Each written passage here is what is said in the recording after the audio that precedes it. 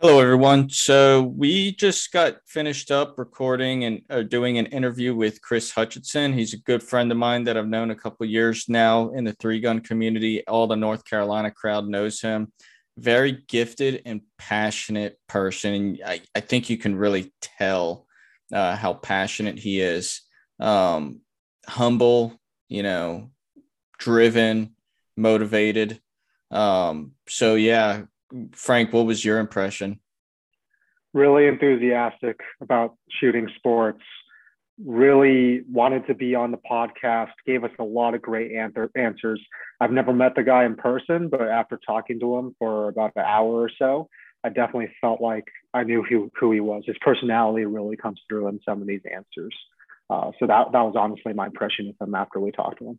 I think it was more like 2 hours, but like we covered a Yeah, lot of stuff that we weren't even planning on covering. It just kind of just kept coming out and rolling out, and like we just cover one topic and then roll right into other things. And it's not like they were rabbit holes or anything, but they were just like more conversation about like our viewpoints, like from talking about what as an ambassador, wanting to be an ambassador to a company, what do they look for, which is much like how it is on the team. I'm not looking just for talent, I'm looking for character. So we just kind of covered a lot of subjects that was it was pretty amazing.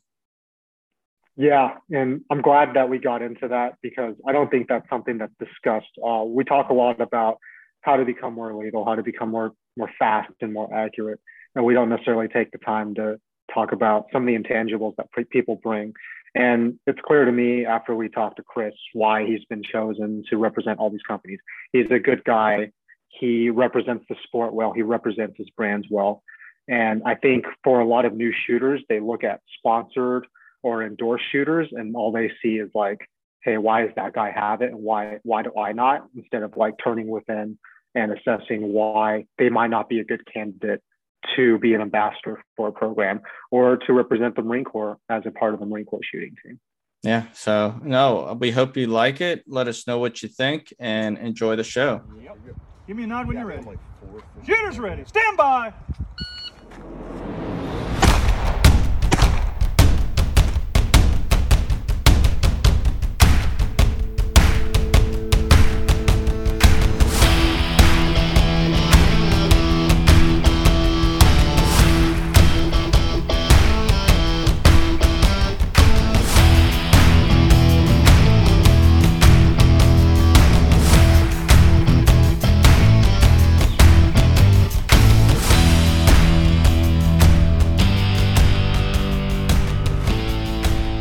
Hello, everyone. This is Matt Kunlock from the 3G IQ podcast. I'm joined here today with Frank Gow, my co-host, and then also Chris Hutchinson.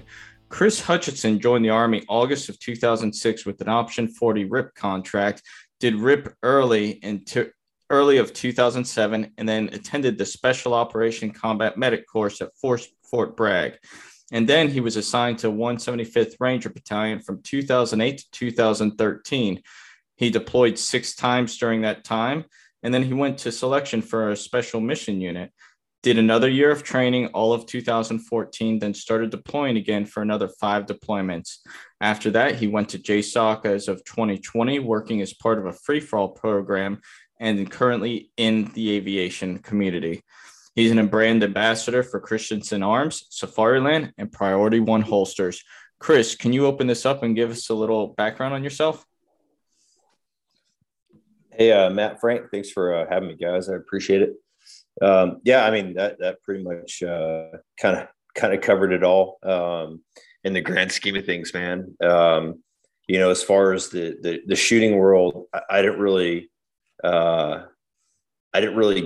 even know that there was a part of the shooting world until easily 2000, late 2016, 2017. So even in the military career, like the shooting and the whole like competition shooting world really didn't exist to me until about that time. So, but yeah, that's kind of my background, man. Joined the Army a little bit late, decided to tear down nuclear reactors for about 5 years, and which is cool. And decided that the whole like labor union thing in the Department of Energy wasn't for me, and wanted to do something that was a little bit more fun. And so I joined the Army at 23 and did a lot of research. Decided that, kind of for me, the Ranger Regiment was where I wanted to go, and wanted to go into the infantry contract, and went into MEPS, and they were like, "Yeah, we don't have an infantry contract." So I was like, "All right, see you later, get lost." And they came to me with a medic contract, and between a good recruiter and a lot of, at the time, I mean, even though it was 2006, like the internet was still decent for being able to like Google stuff. Did some research and realized that like Ranger medics are pretty like outstanding part of the medical community in the special operations world. And so I took that contract and never looked back, man. So awesome. So where are you from originally? Idaho. Okay. I grew up in Idaho Falls, which is like right on the Idaho, Montana, Wyoming border. So a lot of hunting, a lot of fishing.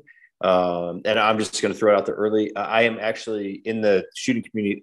I'm Benny Cooley's nephew. So if you know anything about 3-gun and the kind of legacy, early shooters, Benny Cooley is kind of one of those guys. And I end up being, I'm his nephew, and he's a big part of how I got in the community. So he kind of got you in the start, but later in the game after you started your career in the Army. How'd that work? Yeah, out? man. So it's kind of funny. So when I graduated RIP, which is the Ranger Indoctrination Program, which is now RASP, the Ranger Assessment Selection Program, I graduated as a medic. You do like a short amount of time where you kind of have to earn. I mean, you're going to go to the Special Operations Combat Medic course, but you kind of have to earn it a little bit. So earned it, and I PCS to Fort Bragg because the course is so long. Originally it was about 7 months. Now it's almost a year. And at the same time I PCS, literally the same week, Benny was up here doing a shooting course with 7th Group. And then he was going to stay and do a civilian like carbine course.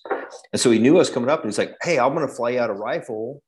You're going to do this course with me for free." And I was like, "Oh, okay." Like, even though I grew up in Idaho, like, dude, I barely ever shot, right? Like I had a BB gun, maybe a 22. Like I didn't shoot ever, never shot pistol, especially never shot a 223 or 5.56 platform. And so I do this weekend long course with Benny, and I was like, holy cow, like this is amazing. Like this is so much fun. Right. And I was shooting back at the time, he was shooting like this, like hodgepodge, like JP Enterprise rifle. And he had it was like his backup rifle. And we ended up getting in like 2007, there's a picture of him and I in SWAT magazine. Mm-hmm. And it's like Benny Cooley was student, and like what they don't know is like the student was his nephew. So it's kind of cool. But that was really my first like interaction to shooting more than just like plinking some stuff or shooting an animal, or you know what I mean? Like, yeah. And which was pretty cool. So I got to ask, so you spent time in Ranger Regiment as well as being in the Special Missions Unit. How have you used the training from those units and the training you've received from 3-gun to train soldiers that you lead now? Oh man, that's a good question. I'll say this, Matt, like for the entire time I was in the Ranger Regiment, there was no actual like training pathway for any of the platforms, right? Like there was proficiency as far as like, we're going to go down, we're going to shoot 1,000 rounds out of whatever firearm you're shooting at some sort of target. But there was nothing between movement, shooting, accuracy, like none of it equated. Right. Right. And what was crazy about that time is it was kind of like, and I always tell people it was kind of like death by just like volume of fire. Accuracy was never a thing. I mean, everything we did was like, you put on full body armor, you put on full helmet and everything. And it was like radio drills, which is like super unrealistic in the combat setting. And it was kind of cool to see, you know, when I moved up to Fort Bragg and I started doing a lot more advanced marksmanship, they actually, the one course I was a part of, the Ranger Regiment was a participant because they wanted to come up and they wanted to change their marksmanship program. And the marksmanship program that I was doing it was very, very competitive marksmanship. Now it was a little bit old school. It was a little bit like IPSC, a little bit, you know, some other kind of stuff that was a lot of standing still. I mean, there was some movement and shooting, but it was more competitive, right? And the Ranger Regiment was invited.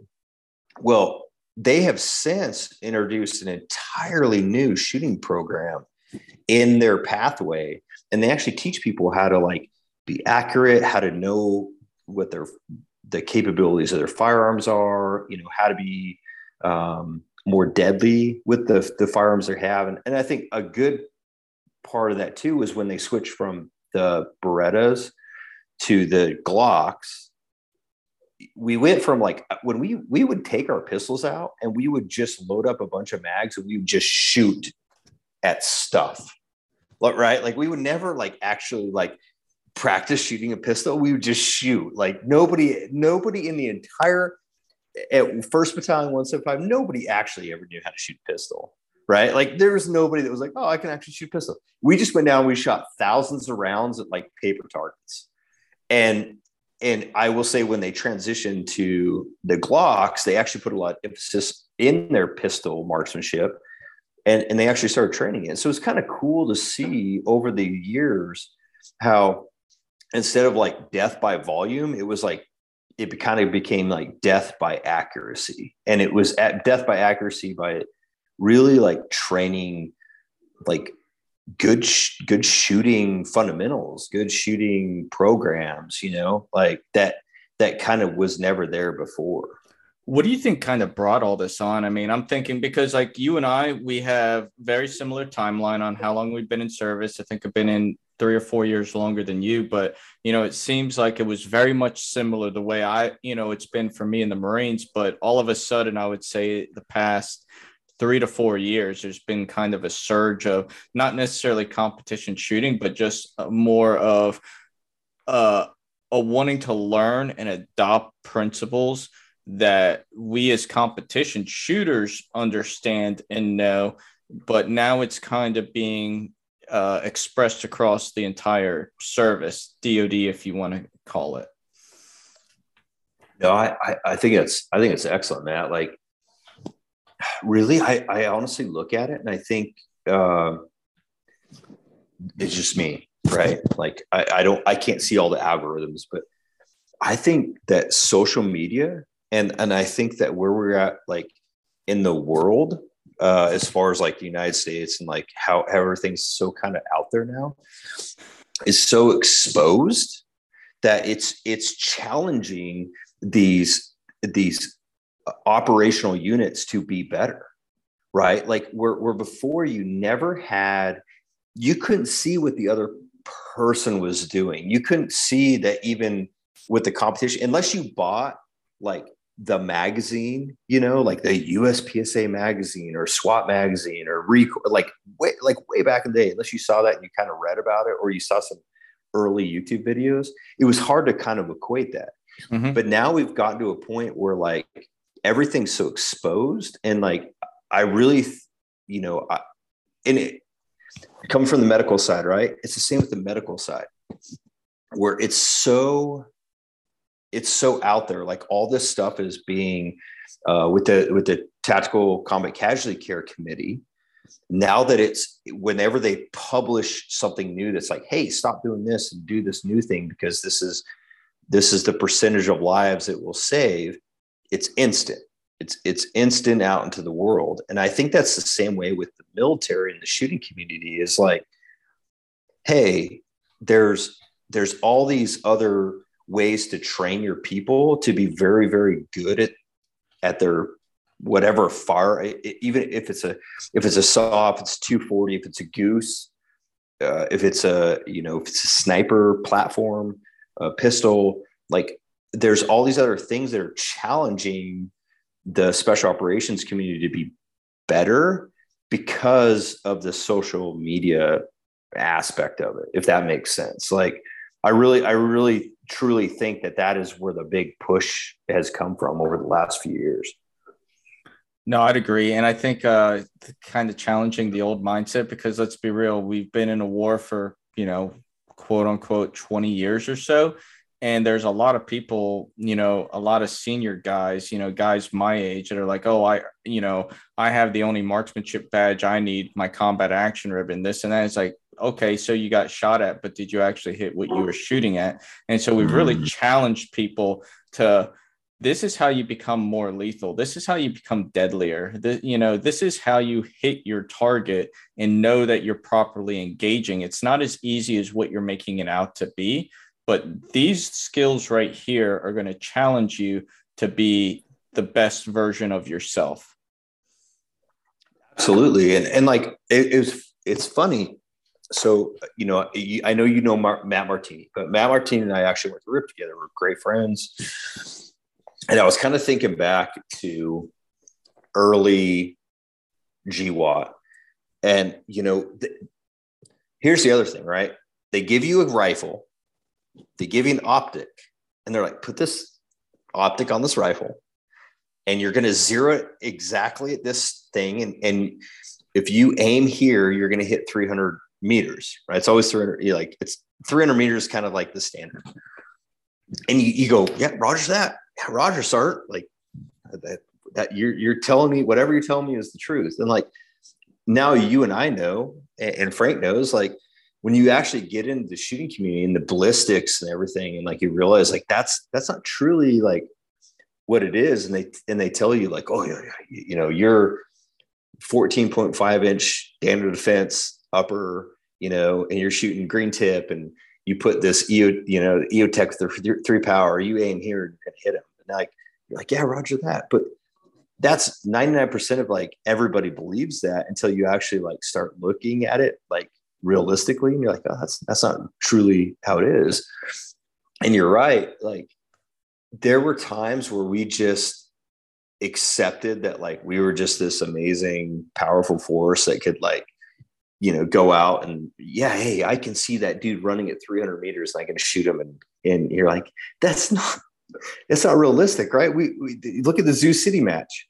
Mm-hmm. We shot out to 560. We had plenty of 300s. We had winds that were easily right to left, 30 to 40 miles. Yeah. And you're like, are you really telling me that like I can take my EOTech or my Elcan or my oh my God, some of the other like optics, aim point, yeah, and like I can like, give me a break, man. Like, you have to be really proficient at this platform. And so I was actually kind of laughing about it with Matt. Is like, they preach that you can do this sort of thing, but you really can't. I mean, you have to have practice and hours behind a firearm to do this sort of thing. So it's kind of funny to see it, and you're like, no, we can't do that.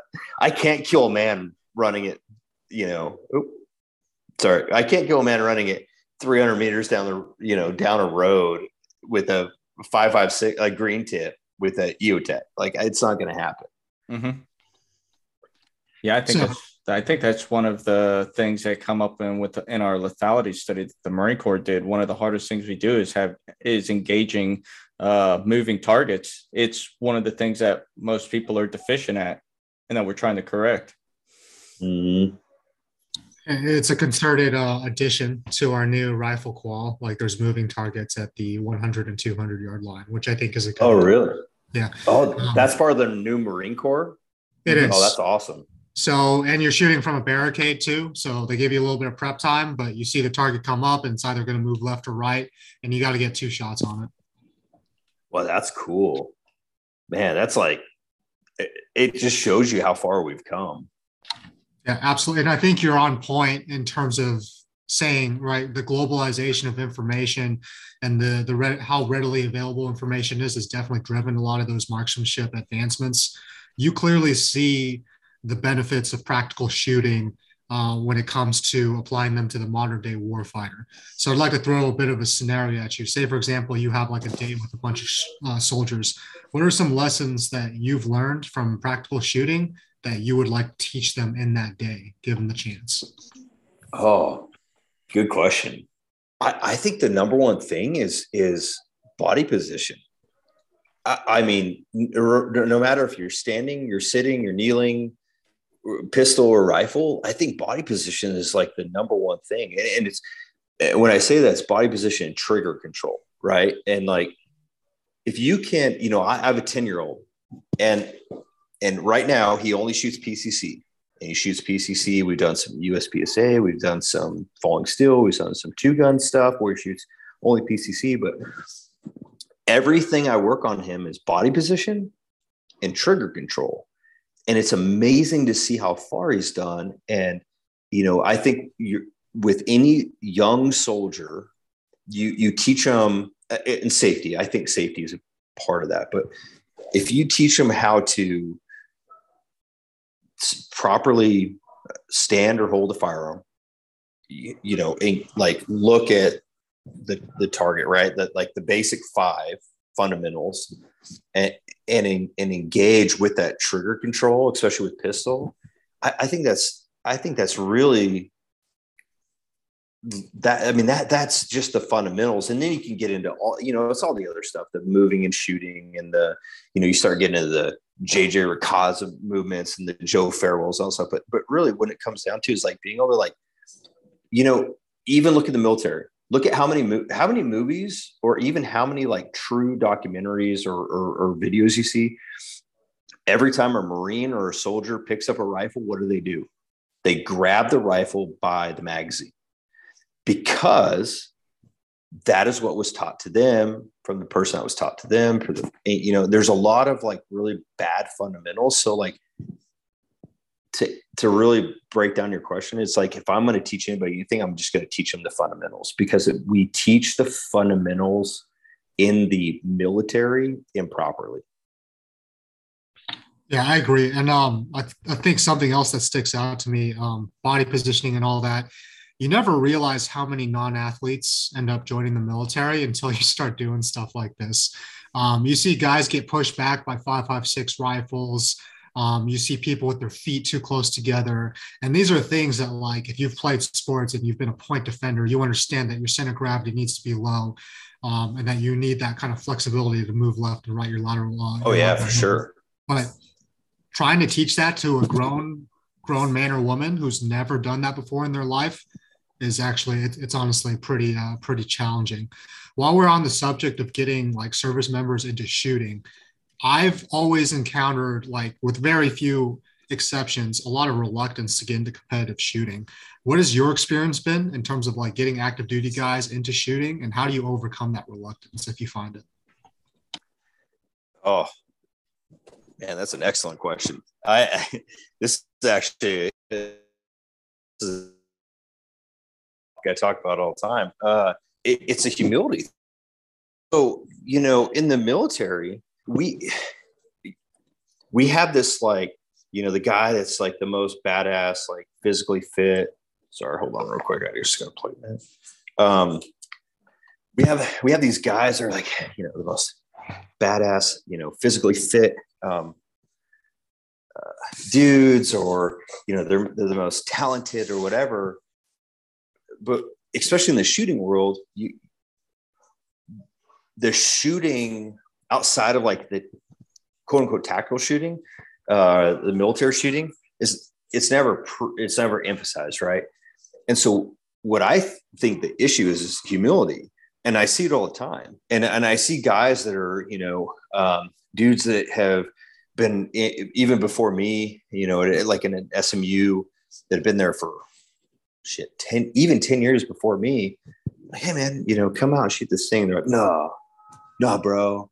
I'd rather, I just want to put on my body armor and I just want to like shoot some steel at 50 yards. And you're like, all right. Like, but does that make you more accurate? Does it make you a better marksman? And they're like, well, that's just what I do. And you're like, okay. And they're kind of set in their ways. And I even see it with some of the, a lot of these units hold internal competitions. Well, I could literally break down. I can't get into it too much, but I can break down over the last 10 years, every single person that has won this competition, this high competition for this unit over the last 10 years is all competitive shooters. There's not one non-competitive shooter that's won this.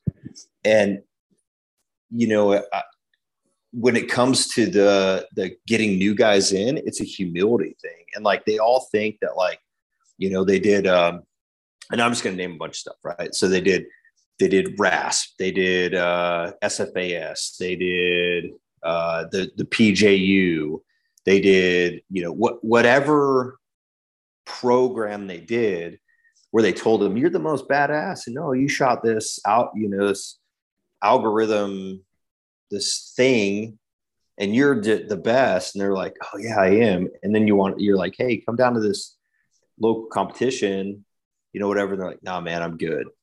They just don't want to be embarrassed by civilian or, you know, whatever shooters. And it's kind of sad, because I see it, especially in the Fort Bragg area, where it's the highest concentration of conventional and special operations in the military. And like, you don't get that many actual, like, true special operations guys coming out. It's because, in all honesty, they're embarrassed. They don't want to get embarrassed or humbled by, you know, getting outshot by a 16-year-old kid.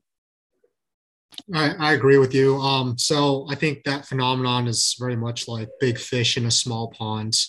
And I think, having developed myself as a shooter, there's definitely times at which, like Matt, after I got gold medal at McEast, I was feeling really good about myself. And then I got my shit pushed in at championships. So there's always, like, you climb the top of a mountain and then you go and find the next mountain to go climb. I think that's an important thing for, like, personal growth. As a human being, as a shooter, as a service member, to not get complacent and constantly go out there and seek the next competitive venue, heat, whatever, to push yourself to get better. Yeah, absolutely. Yeah. We can never, like, if you get stuck in that, like, very small niche thing that you're, like, okay at, and you never want to get better, like, then you're never going to get better as a shooter. But it's like, what's the point? You know, if you're only, for 30 years, you're only going to shoot production and USPSA, what's the point? You know, why not try something different? But, like, that's your thing, and, like, you're afraid to go outside of that bubble. So, all right, we've kind of hit on this question before already a bit, but I still want to kind of pick your brain some. So you came up in USASOC and you've attended advanced shooting packages. What is the difference between the in-house packages that are taught, not stuff that you've done with the unit specifically, but actual in-house packages, and then whenever you've had competitors come in and train you guys, what benefit has there been to receive training from guys who haven't even seen or experienced combat? So, you know, I would say a lot of the in-house stuff lately has been very competitive based, you know, very like accuracy based, very, you know, it even works on, like, your draw times, your first round times, everything's off a timer, which is pretty incredible in the military realm. What's been awesome is, you know, in my time, you know, I've got to work in the USAC realm. I've worked with JJ, I've worked with Rob Latham, Benny, I've worked with Keith Garcia, I've worked with AMU guys. Greg Jordan. Oh man, I love me AMU guys. but you're working with people that are the best at what they do. And what's cool is nobody's ever going to come in and talk to you about tactics, right? Nobody can ever understand the tactics unless you were in it, right? Like, unless you were in it for the, you know, however many years, I mean, 20 years of the GWOT, unless you were in it, you can't talk tactics. But what you can talk about is you can't talk about the marksmanship and the movement and the accuracy.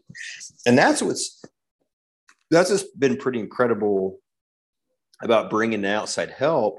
And I think across the military, that's a very valuable thing is when you bring out somebody outside of the military, they have a different perspective. They're not trying to talk to you about, carrying, a 35-pound plate carrier between your ammo, your frags, your med kit, whatever you're carrying on your back, if you're carrying a 240, if you're carrying a saw, they just want to make you a better shooter. And it all collates, right? And like, it's a niche, because you have to take it with a grain of salt, right? You have to say, okay, I bring it in this certain person and they're teaching me this certain thing. How can I apply it to what I would go do in combat? And combat, relates to like night vision and body armor and this different optics and lasers and all this other stuff. And so it's like, how can I collate that? But all those guys, man, like, I would much rather hire a Joe Farewell to come in and teach a rifle course to any Army unit out there than a dude that was in a special missions unit who never was a competitive shooter, but they were just a special mission any day of the week, because they're going to offer significantly more advice and better marksmanship than the dude that was like just a tactical shooter. Well, they have a different perspective, and they have a language and they have the fluidity of explaining the craft that they're teaching. And, I'll kind of bring up an example of what myself and Alex Goking and John Glomba did last year. I want to say it was last August. We went down to Recon, and James Archbell, he helped set it up, but we went down to Recon, and at first, going out there, they thought we were just some range coaches at the Marine Corps training. We're just like guys from a range detail, and they didn't know what they were getting really. And so I got up in front of them. I was like, hey, this is who I am. This is what we do. We're here to learn from you as much as you are here to learn from us. We're not going to go into any kind of specific tactics. We're just here to give you a different perspective on things. So they didn't really have any understanding of what we're doing, and they never brought competitive shooters down there to really teach or train them. They're used to going to those tactical training courses per se. And so we went down there, we pulled out the timers, and we said, okay, here's a first drill. This is a first milestone. This is a standard, and we're going to demonstrate it first. We're going to show you that you're able to do it within the standard, and then you're going to go live. And so we demonstrated everything, got everything within the standard, and then put them on the spot. And by the end of the day, they were like, holy shit, these guys can shoot. And then by day 3, we brought into stages, different drills, and we demonstrated all the drills. And they never, once you show people what a timer is, they're like, holy shit, that's a great piece of gear, because now we have some measurable data we can use. And then as well as like the accuracy, can I do this in this amount of time with this accuracy standard? And like, it kind of blew their mind away. And they were like, we want to keep doing stuff like this. And so it's like a matter of keeping in touch. We went back down there a month later. We sent a group of guys down there after Memorial, and it's just a matter of like continuing to try and get these mobile training teams set up. That way we can keep building upon the skills that they've already learned. And it was really cool to see that progression. Well, and that's what it should be, right? Like, we should never be settling in the military to be like, oh, we're just the military, we do our own thing. Like, it's not the only thing out there. And in the shooting, that's all we've done for years and years. Yep. And another thing that Go King started doing is he would go down to these mobile training teams, and he would kind of show them, hey, these are the skills to practice. He would run them through a couple drills. He's like, all right, you guys break out. These are your targets. Go live and, work yourself. We'll be around to kind of touch on any things that we notice. And then but this is your time to train yourself. Nobody's going to be hovering over you.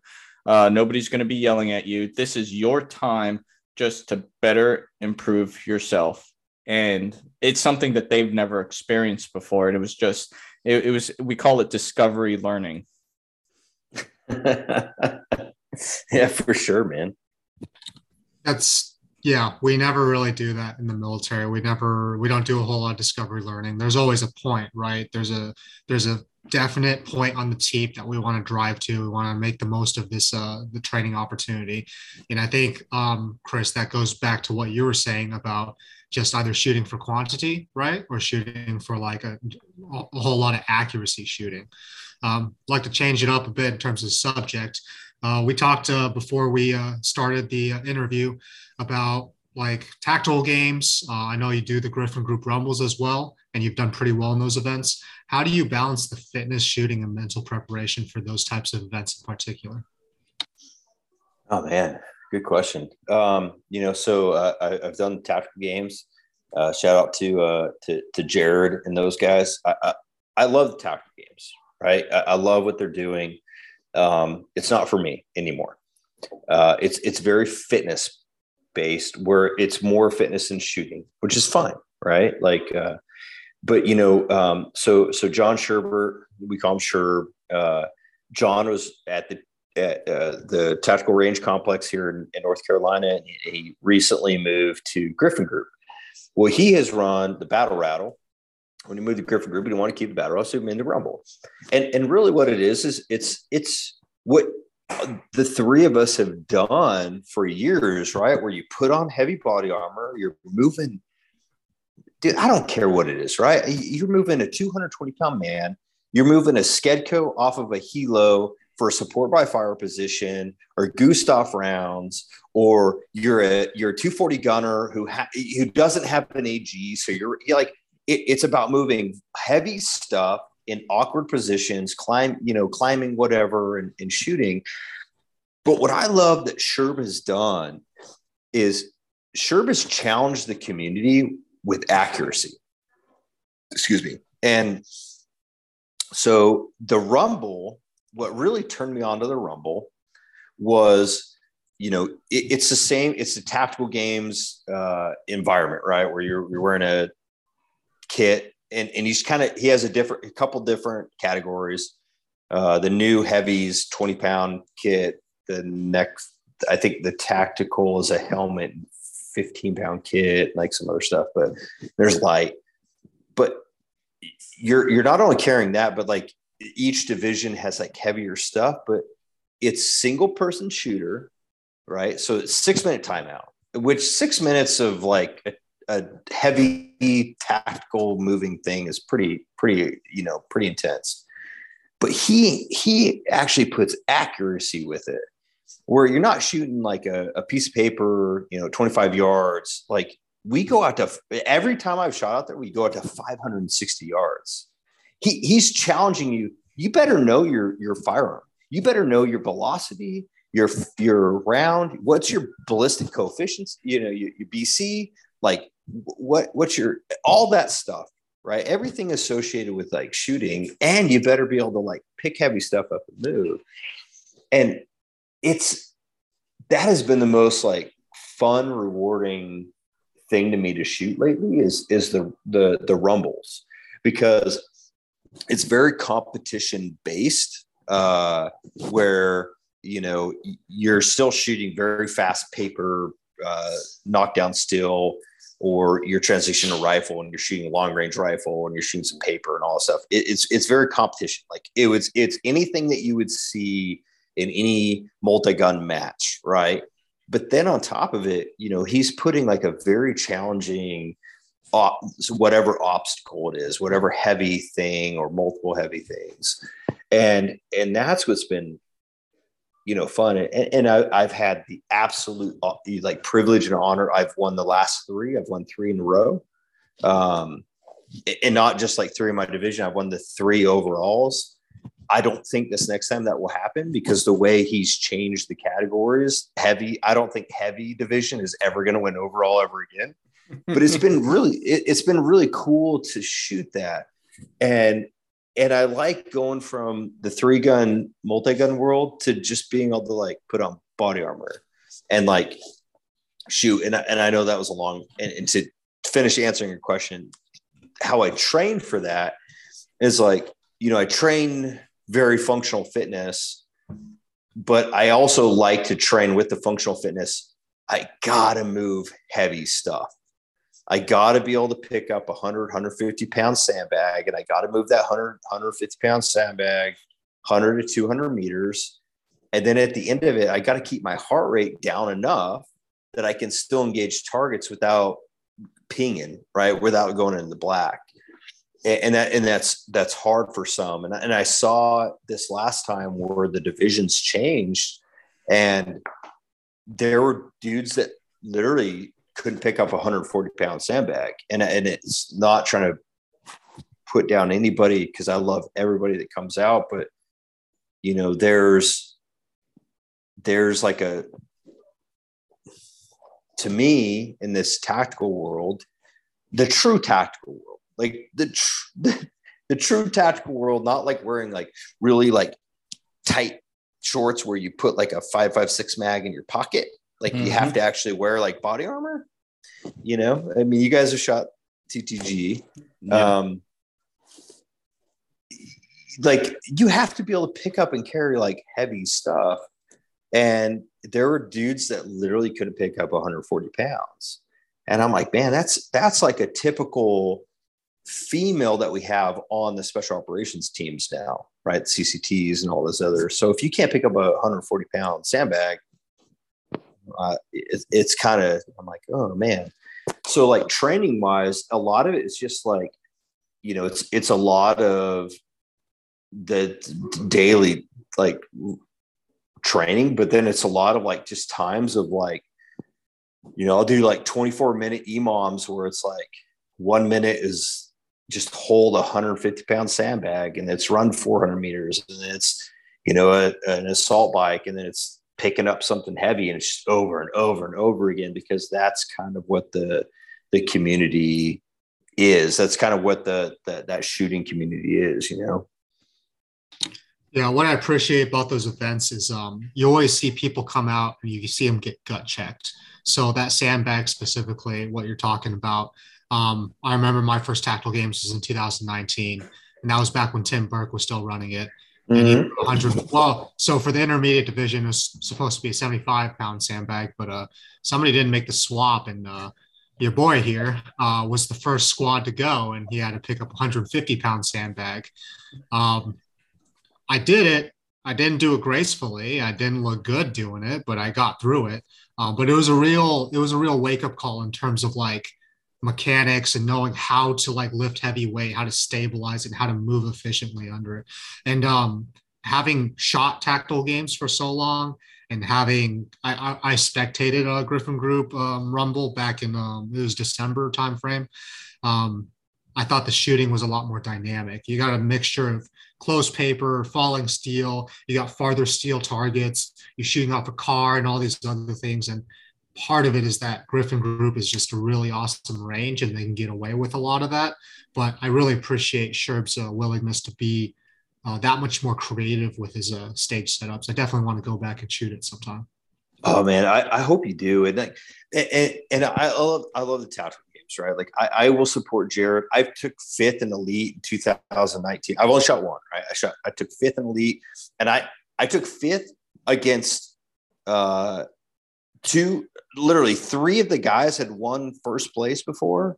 And then me, Matt Caleb, between 3rd and 5th. Like it was not a, you know, like I have an appreciation for the tactical games, but like it's hard for me to, it's not fun for me. I don't like stopping at 25 meters and shooting a piece of paper 10 times, you know? And so I'm glad you said that, because the Sherbs is so much more dynamic. It actually like, it makes you be accurate, but then like you have to be fast and accurate and know your firearm and like all that stuff. And what I like is I hate, and you guys are in the military, right? So nobody should ever tell you how many rounds you should have. Man, if you can't hit something with 30 rounds, like, okay.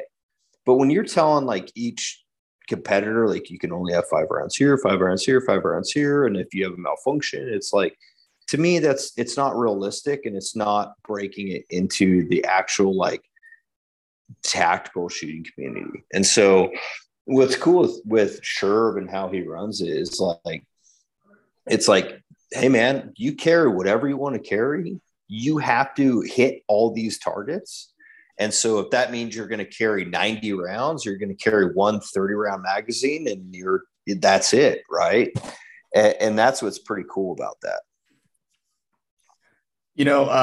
I do have to say, I don't think you give yourself enough credit saying that you probably will never win heavy division again. Like I remember whenever we're down at the Battle for the South, and whenever me, Sherb, Jason, and Buddy, we were all just sat back there next to Buddy's camper, drinking some bourbon and whatnot.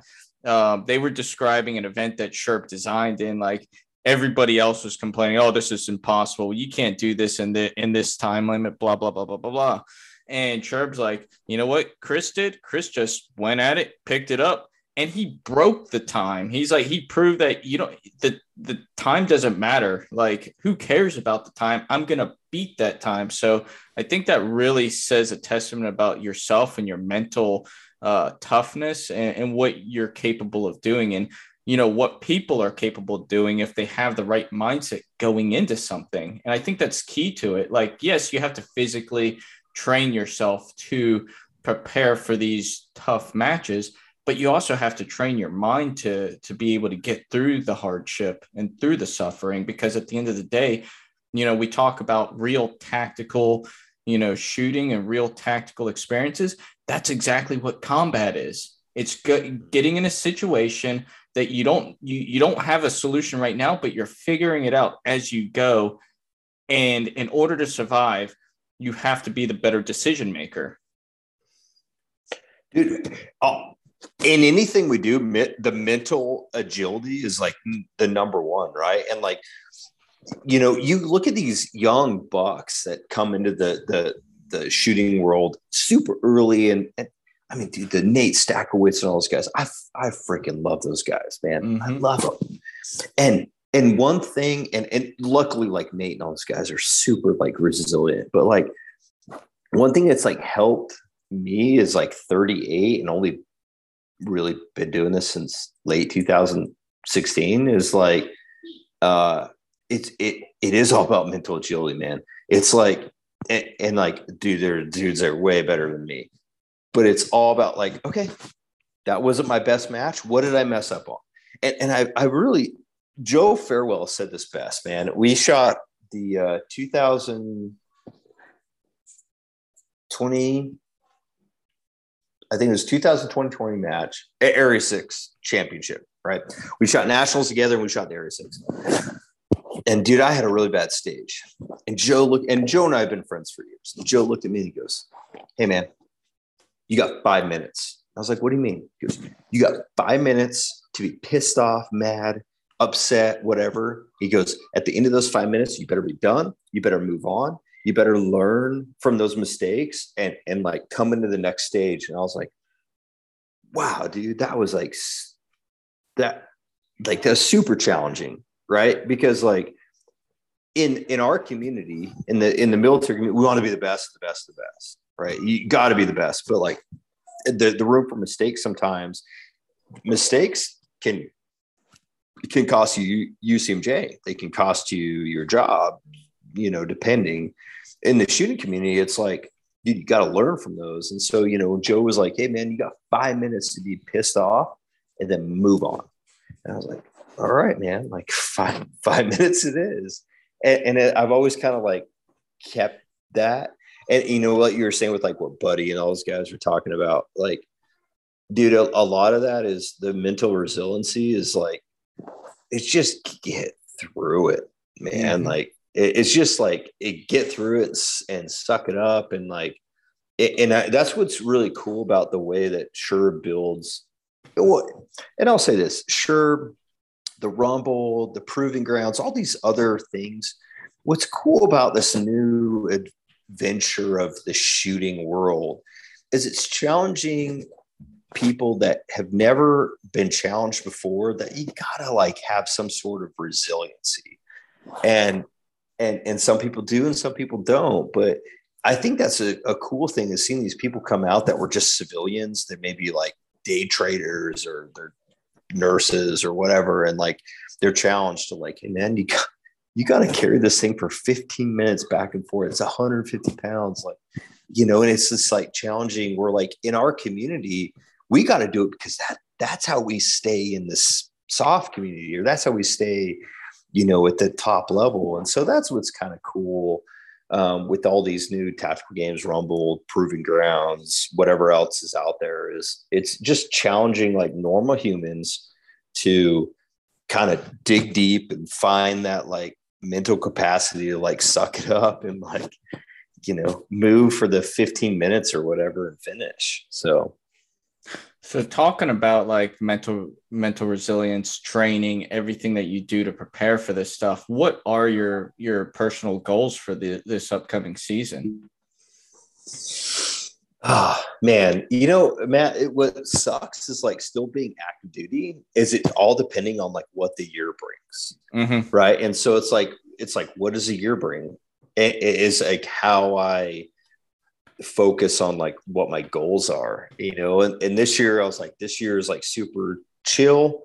I can get a lot of practice in. I know I can do very well. And I've had some very good finishes this year between the Battle for the South and some Rumbles and some other stuff. And other years I haven't, just because. So I think part of it, active duty wise, is just where you're at in your job. When I'm done active duty, it's going to be a completely different game.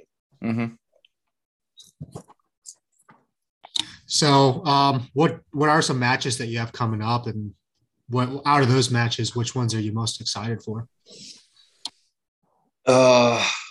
So the Tar Heel Challenge is coming up. I got to look again, job wise, if I'm going to shoot it. The Pro-Am, the new Donnie's match with the Pro-Am is super, just such a cool match. And what I love about it is, so I shot the Pro-Am back when it was over at Rock Castle back in Tennessee or whatever. And like, it was two different matches. It was the pros shot a match and the AMs shot a match. Well, what's cool Donnie has done a true, it's a pro to an AM. So like when you sign up and you should pretty much know kind of where you're at. The pro signs up and then you get to sign an AM. And what's cool is it's kind of two different matches, but they're shooting the same match. And so the pros get to shoot their match, and then the AMs shoot where the pros can help them. So we can coach, we can carry stuff for them.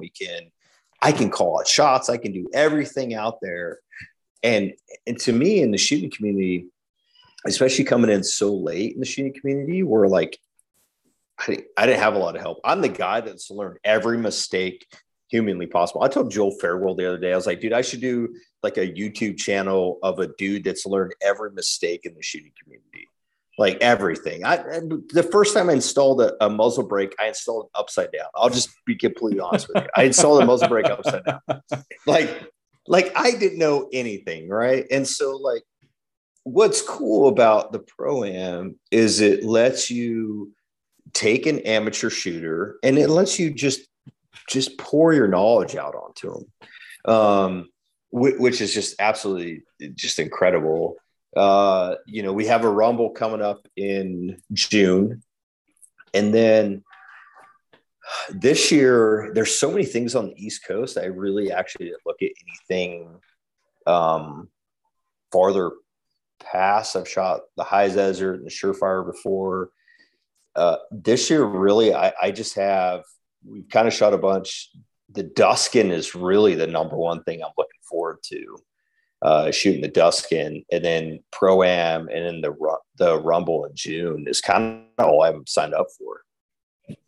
So you kind of mentioned the Duskin match. So what is that match? What does it represent? And what does that match mean to you? And, we've seen a large influx over the past few years of veteran/memorial matches, charity matches. And to me, this is the original match that holds a purpose. And how does this one compare to all the others? Oh, man, great question. it definitely, I mean, for me, it was the original, right? And what's cool about it is it's held on Fort Bragg. It's not held anywhere else. It's held on Fort Bragg.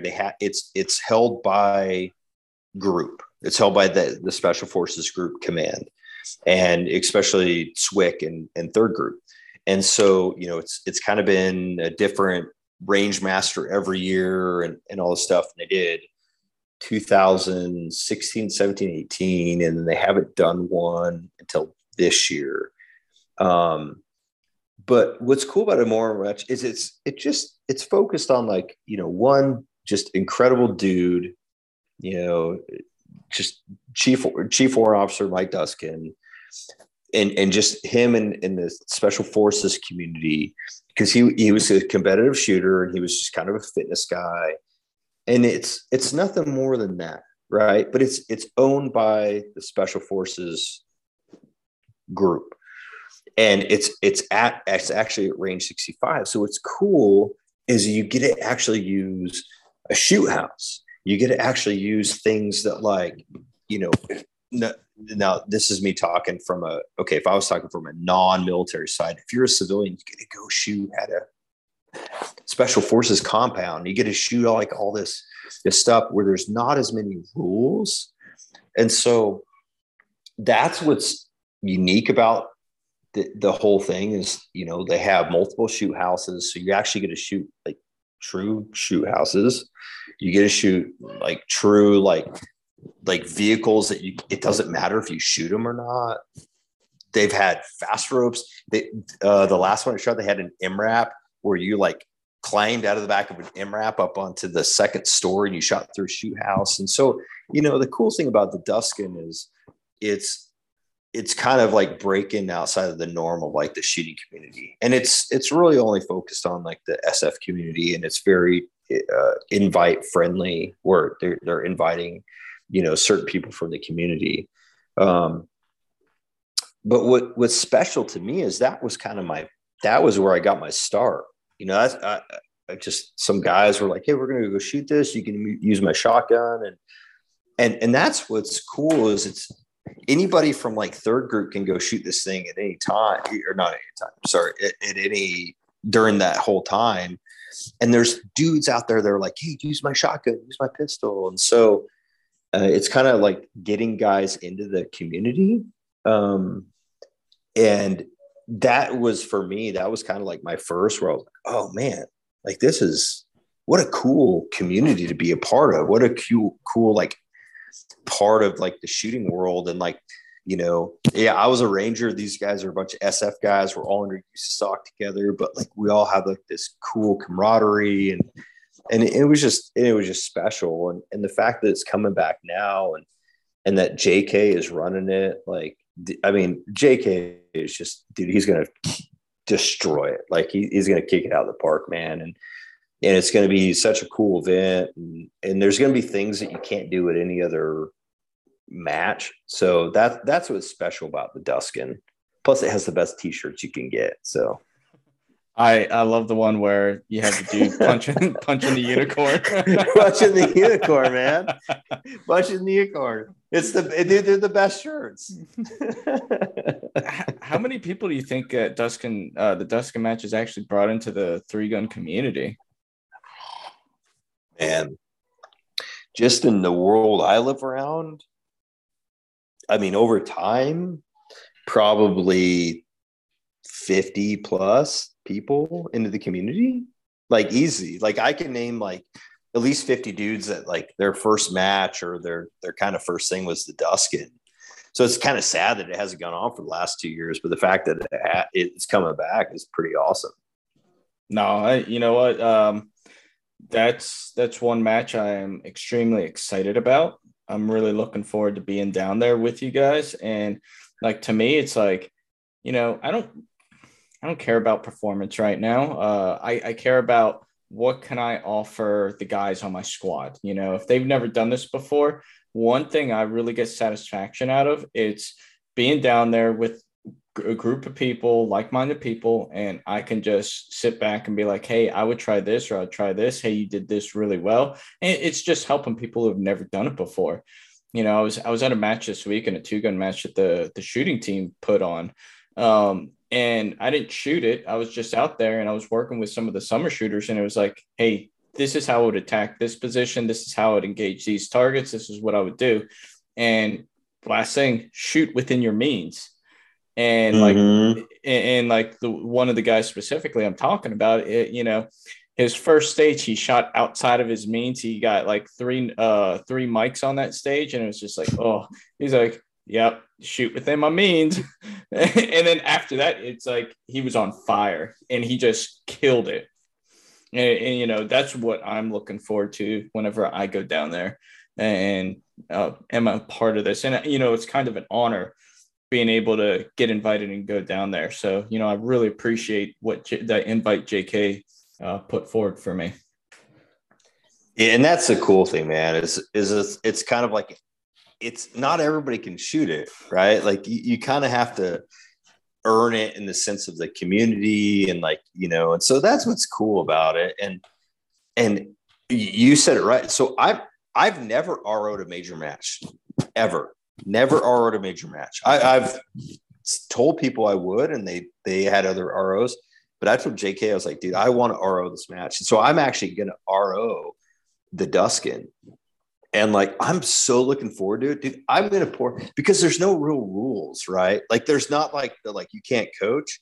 I'm going to coach the hell out of some of these guys. like, hey man, like you're one target to the left. Like, like I'm going to like absolutely, because it's just so much fun. And like, you don't get to ever shoot like that. And it's just a different community, cause you're getting, like what Frank asked earlier, is you're getting dudes that never shot competition shooting before. And so now this is their first experience. So like, we better make it a good one, Yep.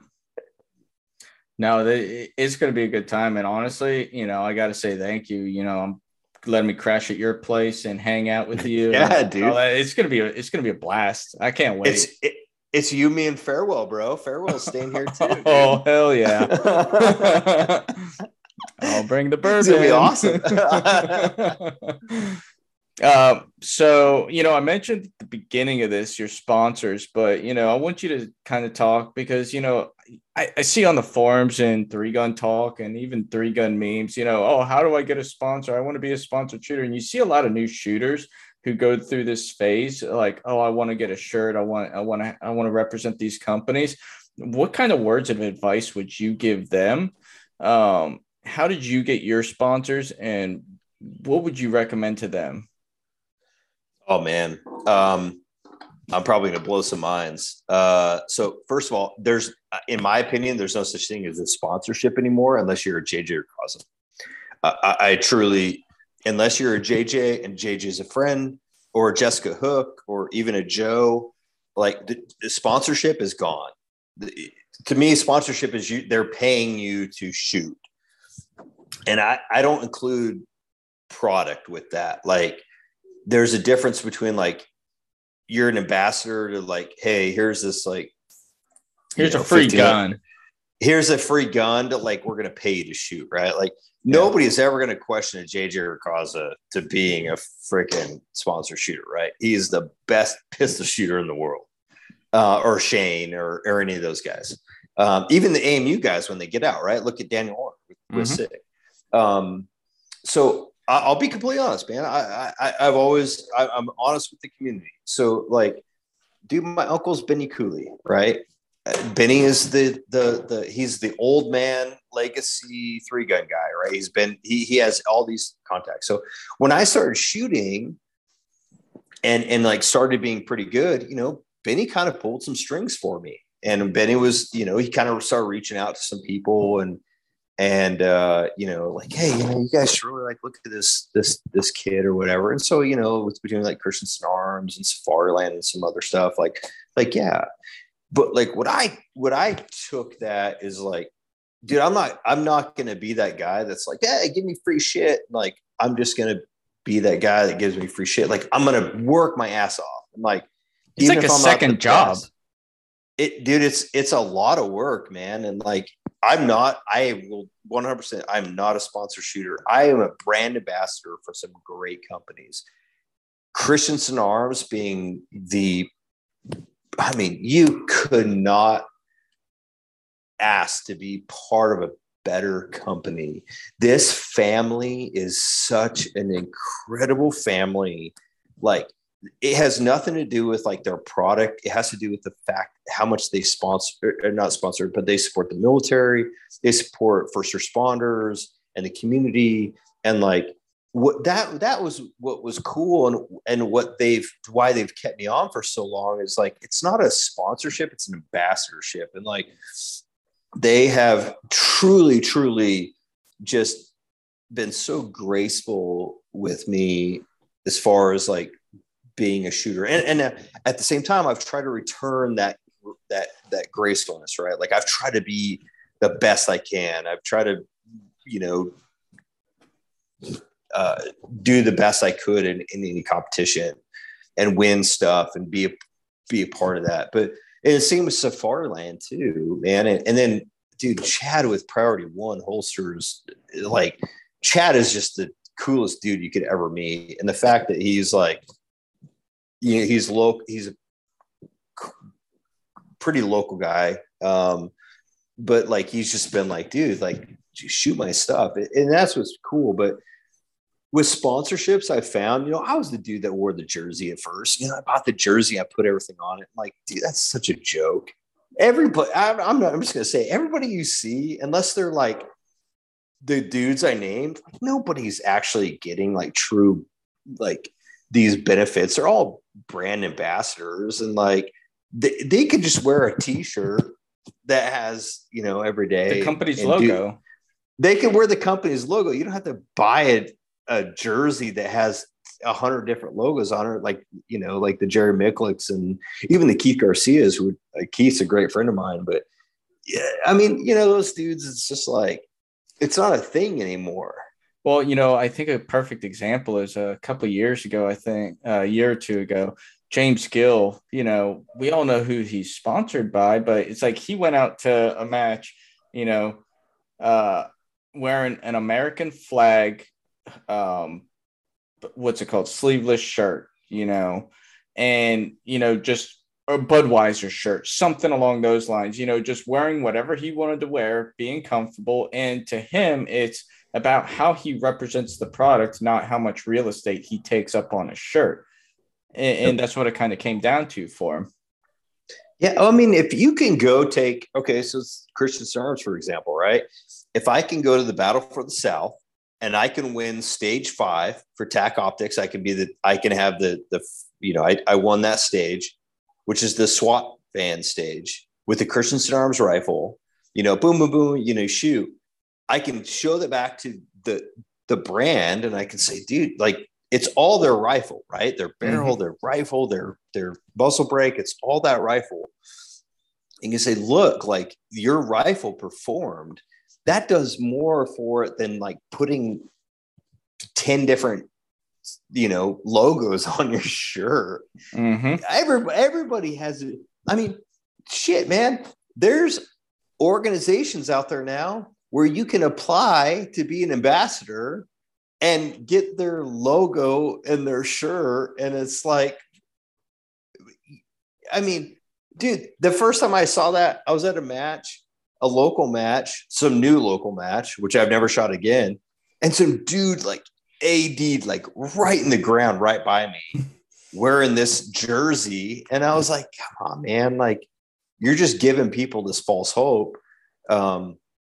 But there's a difference between sponsorship and ambassadorship. And like, I'll just say I've been very blessed to be a part of, some companies that really have absolutely supported me and like are always there for me. And I don't ever have to like pursue.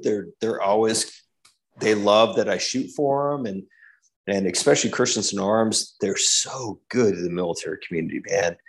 Like, the Christensen family is just, dude, they're just blessing on top of blessing for the military community. And so to me, it's not even like I just feel honored that I can shoot for a company that represents that sort of like legacy, you know? Mm-hmm.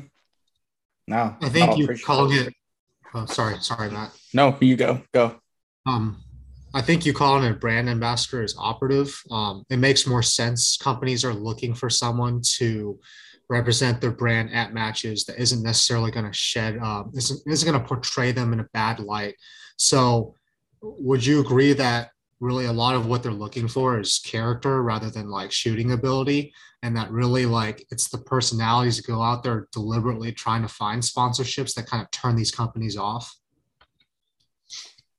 Well, 100%. Like there are some amazing shooters out there, but there's some amazing shooters out there that are guys that I don't want to be around and the community doesn't want to be around. And like companies don't want that. And some do.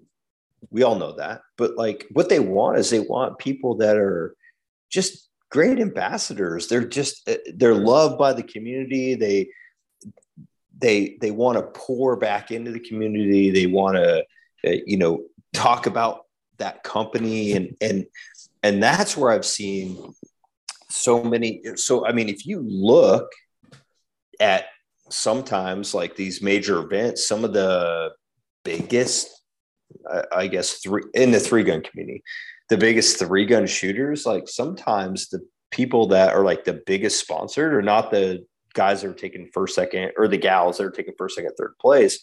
They're farther back, but they're just really good ambassadors for their product. And like companies, I think, would much rather have that than like the person that is the best shooter, but just terrible ambassadors for them. And I actually have a follow-up to that, but it's actually for Matt. Being in charge of the shooting team for so long, have you seen a lot of Marines that desperately wanted to get on the shooting team who weren't necessarily good character fits? And would you say there's correlation between shooters trying to get sponsorships and Marines trying to get on the team? So I would absolutely say that is 100% true. And so whenever you go through the Marine Corps marksmanship competitions, when I was in charge of the team, I would kind of watch people and see, who has good character, who has good shooting ability. And then they come up to championships and I would kind of be, up in a tower. I'd be far away enough to kind of see what's going on, but, still close enough to stop any shenanigans from happening per se. And if they didn't have good character, I didn't want them. I didn't care what their abilities were. They could be the number one guy, but if they couldn't represent their unit and if I couldn't trust them to travel the United States and represent not just the team, but the entirety of the Marine Corps, I don't want them because I don't want people I can't trust, on the shooting team. I need people of good character and that have the ability to act like adults in public. And I've turned people away. I've turned lots of people away. And I had a guy, he was a great shooter. He was on the summer season. And for 2 years after that, he kept trying to come back to the team. And it was like, dude, no, leave me alone. What's done is done. Like, I can't bring you back. Like, I don't have the confidence that you can conduct yourself as an adult. So I think it is all about the character that you possess as a person and not just your ability to shoot.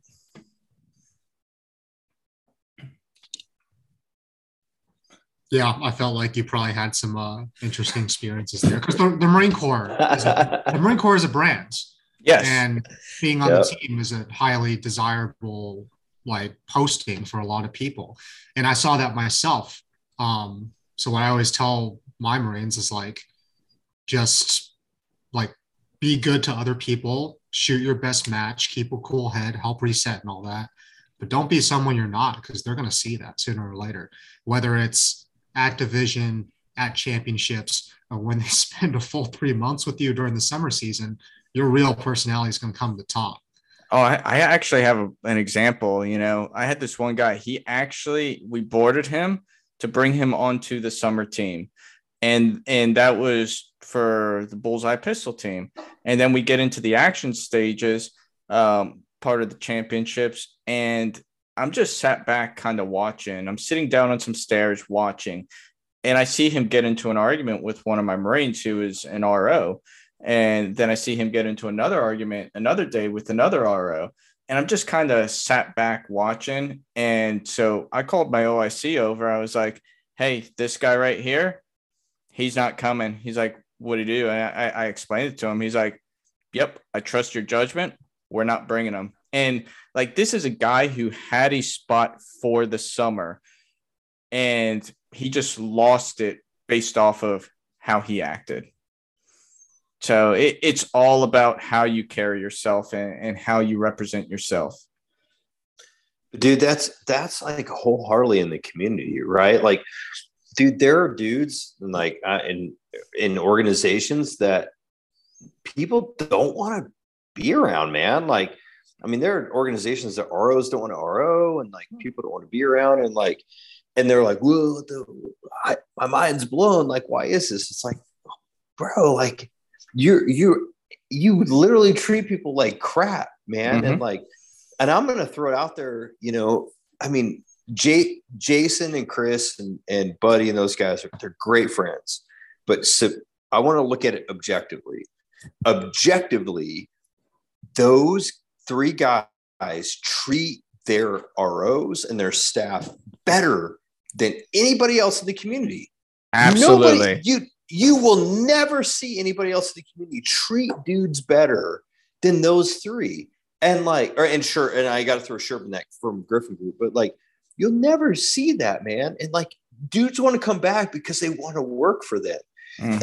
And it's the same, like you guys are talking about the shooting community. And it's like, dude, you know, in these days between USPSA and, you know, nationals and all that stuff, like, bro, if you're not treating people with the like respect, or you're not treating them like they are actually like adults, and I mean, you're asking somebody to give up the fact that like maybe they could place high, and now they got to shoot a different match to get a different prize table, and sometimes not even a different prize table, like, and maybe all this other stuff. You're asking them to do that, and then you're not willing to like treat them with respect is mind blowing to me, man.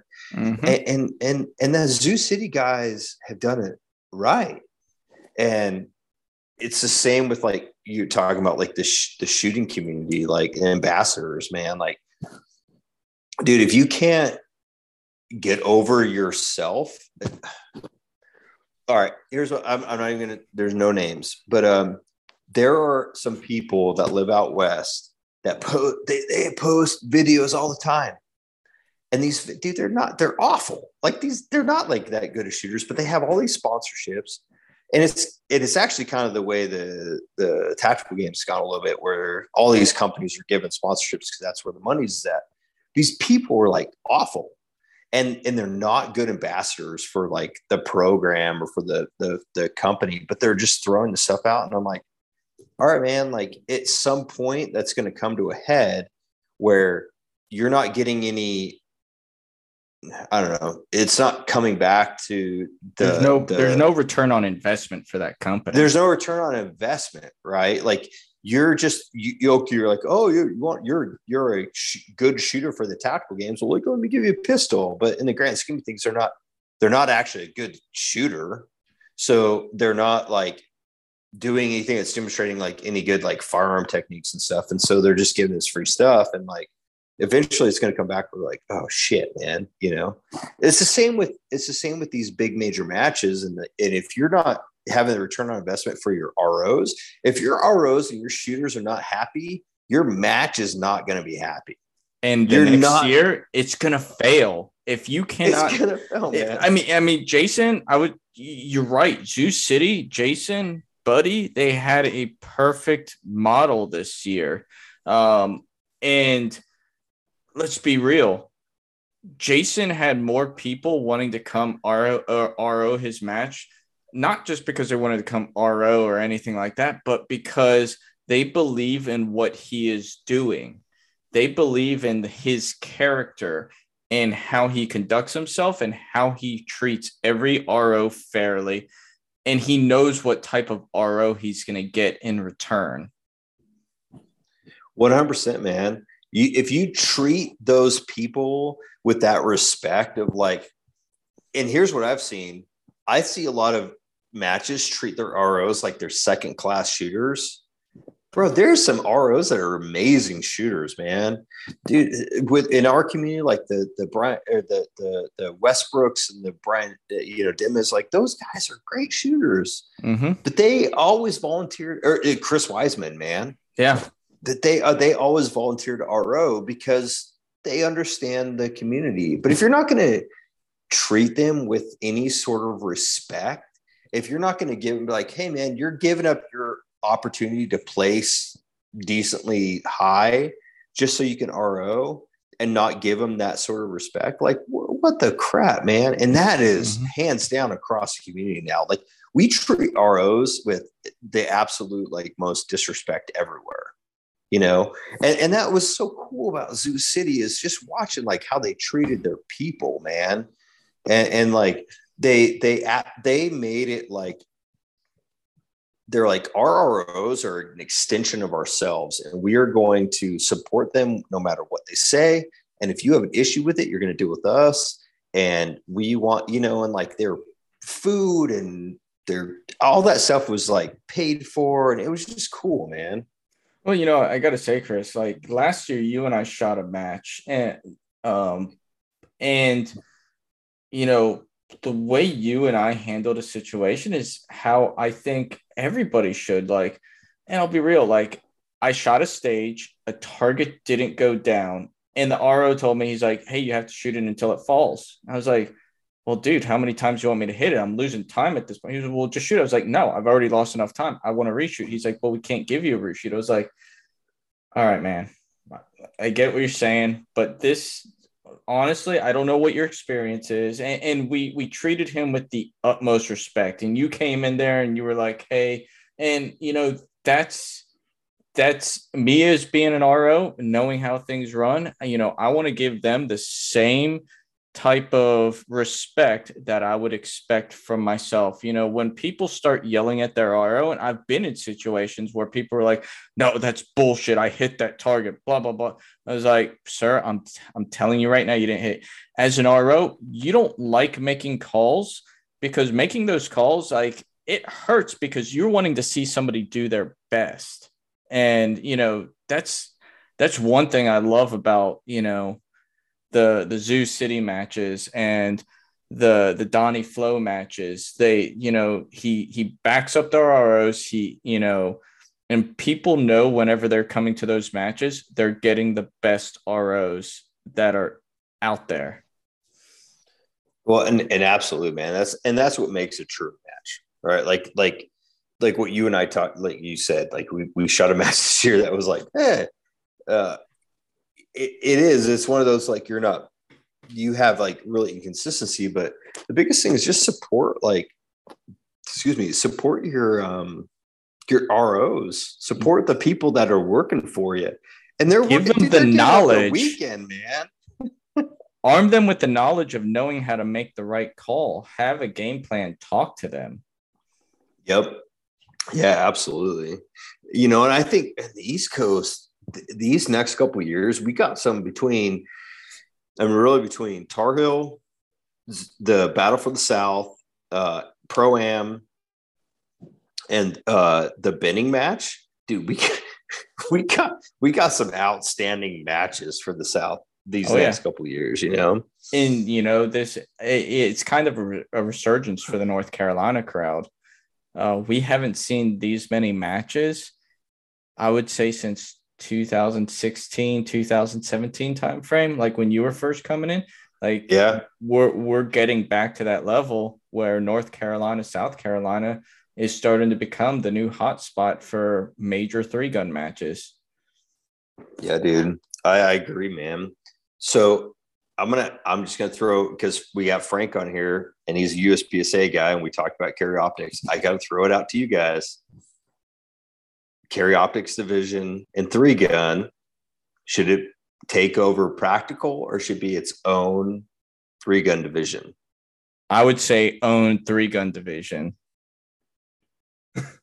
That sounds I got- about right. I don't. I haven't shot 3-gun in so long, but yeah, anything that avoids people having to like sunset equipment and buy other equipment is probably the best. Yeah, for sure, man. And I think what's cool is like you see, especially on the West Coast and like Tim Rampart and those guys is like those guys are awesome. I love the West Coast guys, but they're doing a big push right now for like carry optics, and they want to actually make carry optics take over tack optics. And I'm like, okay, like you want to, that's fine if you want to have the argument, but I truly think like you just make a different division.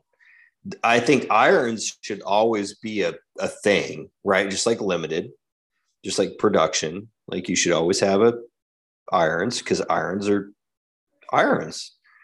But if you want to, and so Zoo City did this year, they did tack optics, they did carry optics, and they did open. And they were very, very close. I mean, tack optics the most, but between open and carry optics, it was split down the middle. So I think that's kind of the way of the future. Instead of like reinventing the wheel, I think it added a carry optics division. I think having that carry optics division is going to be the new fastest growing division. I would say like last year, prior to this carry optics division, open was the fastest growing division. You have the dissonant arm shotguns, like things, these guns are becoming more accessible. It's not, using, tube mags anymore for open shotguns. It's not having to find a SA-12 or something like that. It's like Dissonant Arms is a one-stop shop for an open shotgun, and everybody's going out and getting one. But now people are like, oh, I could shoot TAC Ops, but with the dot carry optics division, and it's a limited pistol essentially. Oh, hell yeah, I'm all in. They're not having to spend an arm and a leg. Let's be real, it's poor man's open. It's a way of calling it. Yeah, it is. Yep, for sure. And I think it's going to be challenging TAC Ops to change. I don't want to see it go away. I like shooting TAC Ops, but realistically, I think there's going to be an upward trend. But yeah, I agree. It's going to be interesting to see what it does. But I think our listeners are probably wondering, are these guys ever going to shut up? So before we sign off, Chris, is there any last words of wisdom you would like to leave everybody with? Oh, man. Yeah, quickly. I got to say it, man. I'm the big proponent. I'm the guy that's learned every mistake. Like, if you're going to be in the competition shooting world, you got to find somebody that is better than you, and you got to ask questions. Like I said, I'm the guy that installed a muzzle brake upside down. I had no idea. I literally had no idea. You got to be the guy that asks the question of like, do I need to get a muzzle velocity? Should I know my ballistic coefficient? Should I, do I need to actually like program and street lock my distances? Do I need, like, all I'm going to say is if you're in the shooting world outside of the military, or even in the military, like, don't be afraid to ask questions and challenge yourself to like be better. I have some people on speed dial that I hit up all the time that are some world-class athletes, some world-class shooters that, like the Joe Farewells and stuff that I literally ask the dumbest questions to, but they are willing to give me advice. So just be willing to be humble and pursue and like ask, and like, you should always surround yourself with people, especially in the shooting community, that are willing to make you better and that are totally fine with giving you advice. And if you can't find those people, find somebody else. But that is it, man. Like, dude, the shooting community can be like as finicky or as like friendly as you want it. And so like find those people that will help you be better. So like, like Matt, like these Marines that are just the best. Yeah. Most people tell me I look like an asshole and I'm always angry, but I'm not. I'm a nice guy. And that's the thing, I'll add this to what you have to say. You say just go up to people and ask questions. There's a time and place to ask questions. If the guy's about to go up and shoot his stage, it's probably not the right time. He's probably in the zone and everything, and he's not being disrespectful to you. He's just trying to focus on his plan. But everybody I've met in the 3-gun community is one of the nicest individuals that is just wanting to give you the shirt off your back to make sure you're ready. They'll give you the gun out of their hands to make sure you're set up for success. And that's the community I know. And that's a community I grew up in. So don't be afraid to ask, because you're just doing yourself an injustice. Yep. Just ask, man. And sometimes you're going to meet that asshole. And sometimes you're going to meet that dude that's like going to, the Jason Bennett's that are literally going to give you the guns to shoot, it's pretty incredible, man. But hey, Chris, I appreciate you coming on here. Everybody, I hope you really enjoyed this episode.